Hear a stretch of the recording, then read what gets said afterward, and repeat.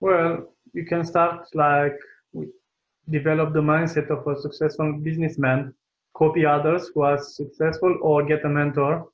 Because when you're gonna find what you're passionate about, you're gonna invest some money. Like I said, in the tough times which will come, because every business has up and downs.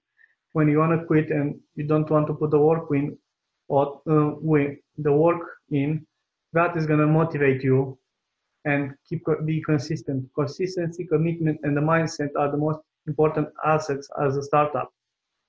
Wow, okay. So consistency, commitment, and a And mindset. yeah, and you can get most of them for free. And if you are not sure what you are doing, get a mentor, because in every business you're gonna start or get in, you're gonna need the mindset of a successful businessman. You know, because businessmen take actions fast on the spot, and very rarely or very hard they change their minds. And at the moment, we are taking decision very hard and we change them very quickly. So Mm. you don't want to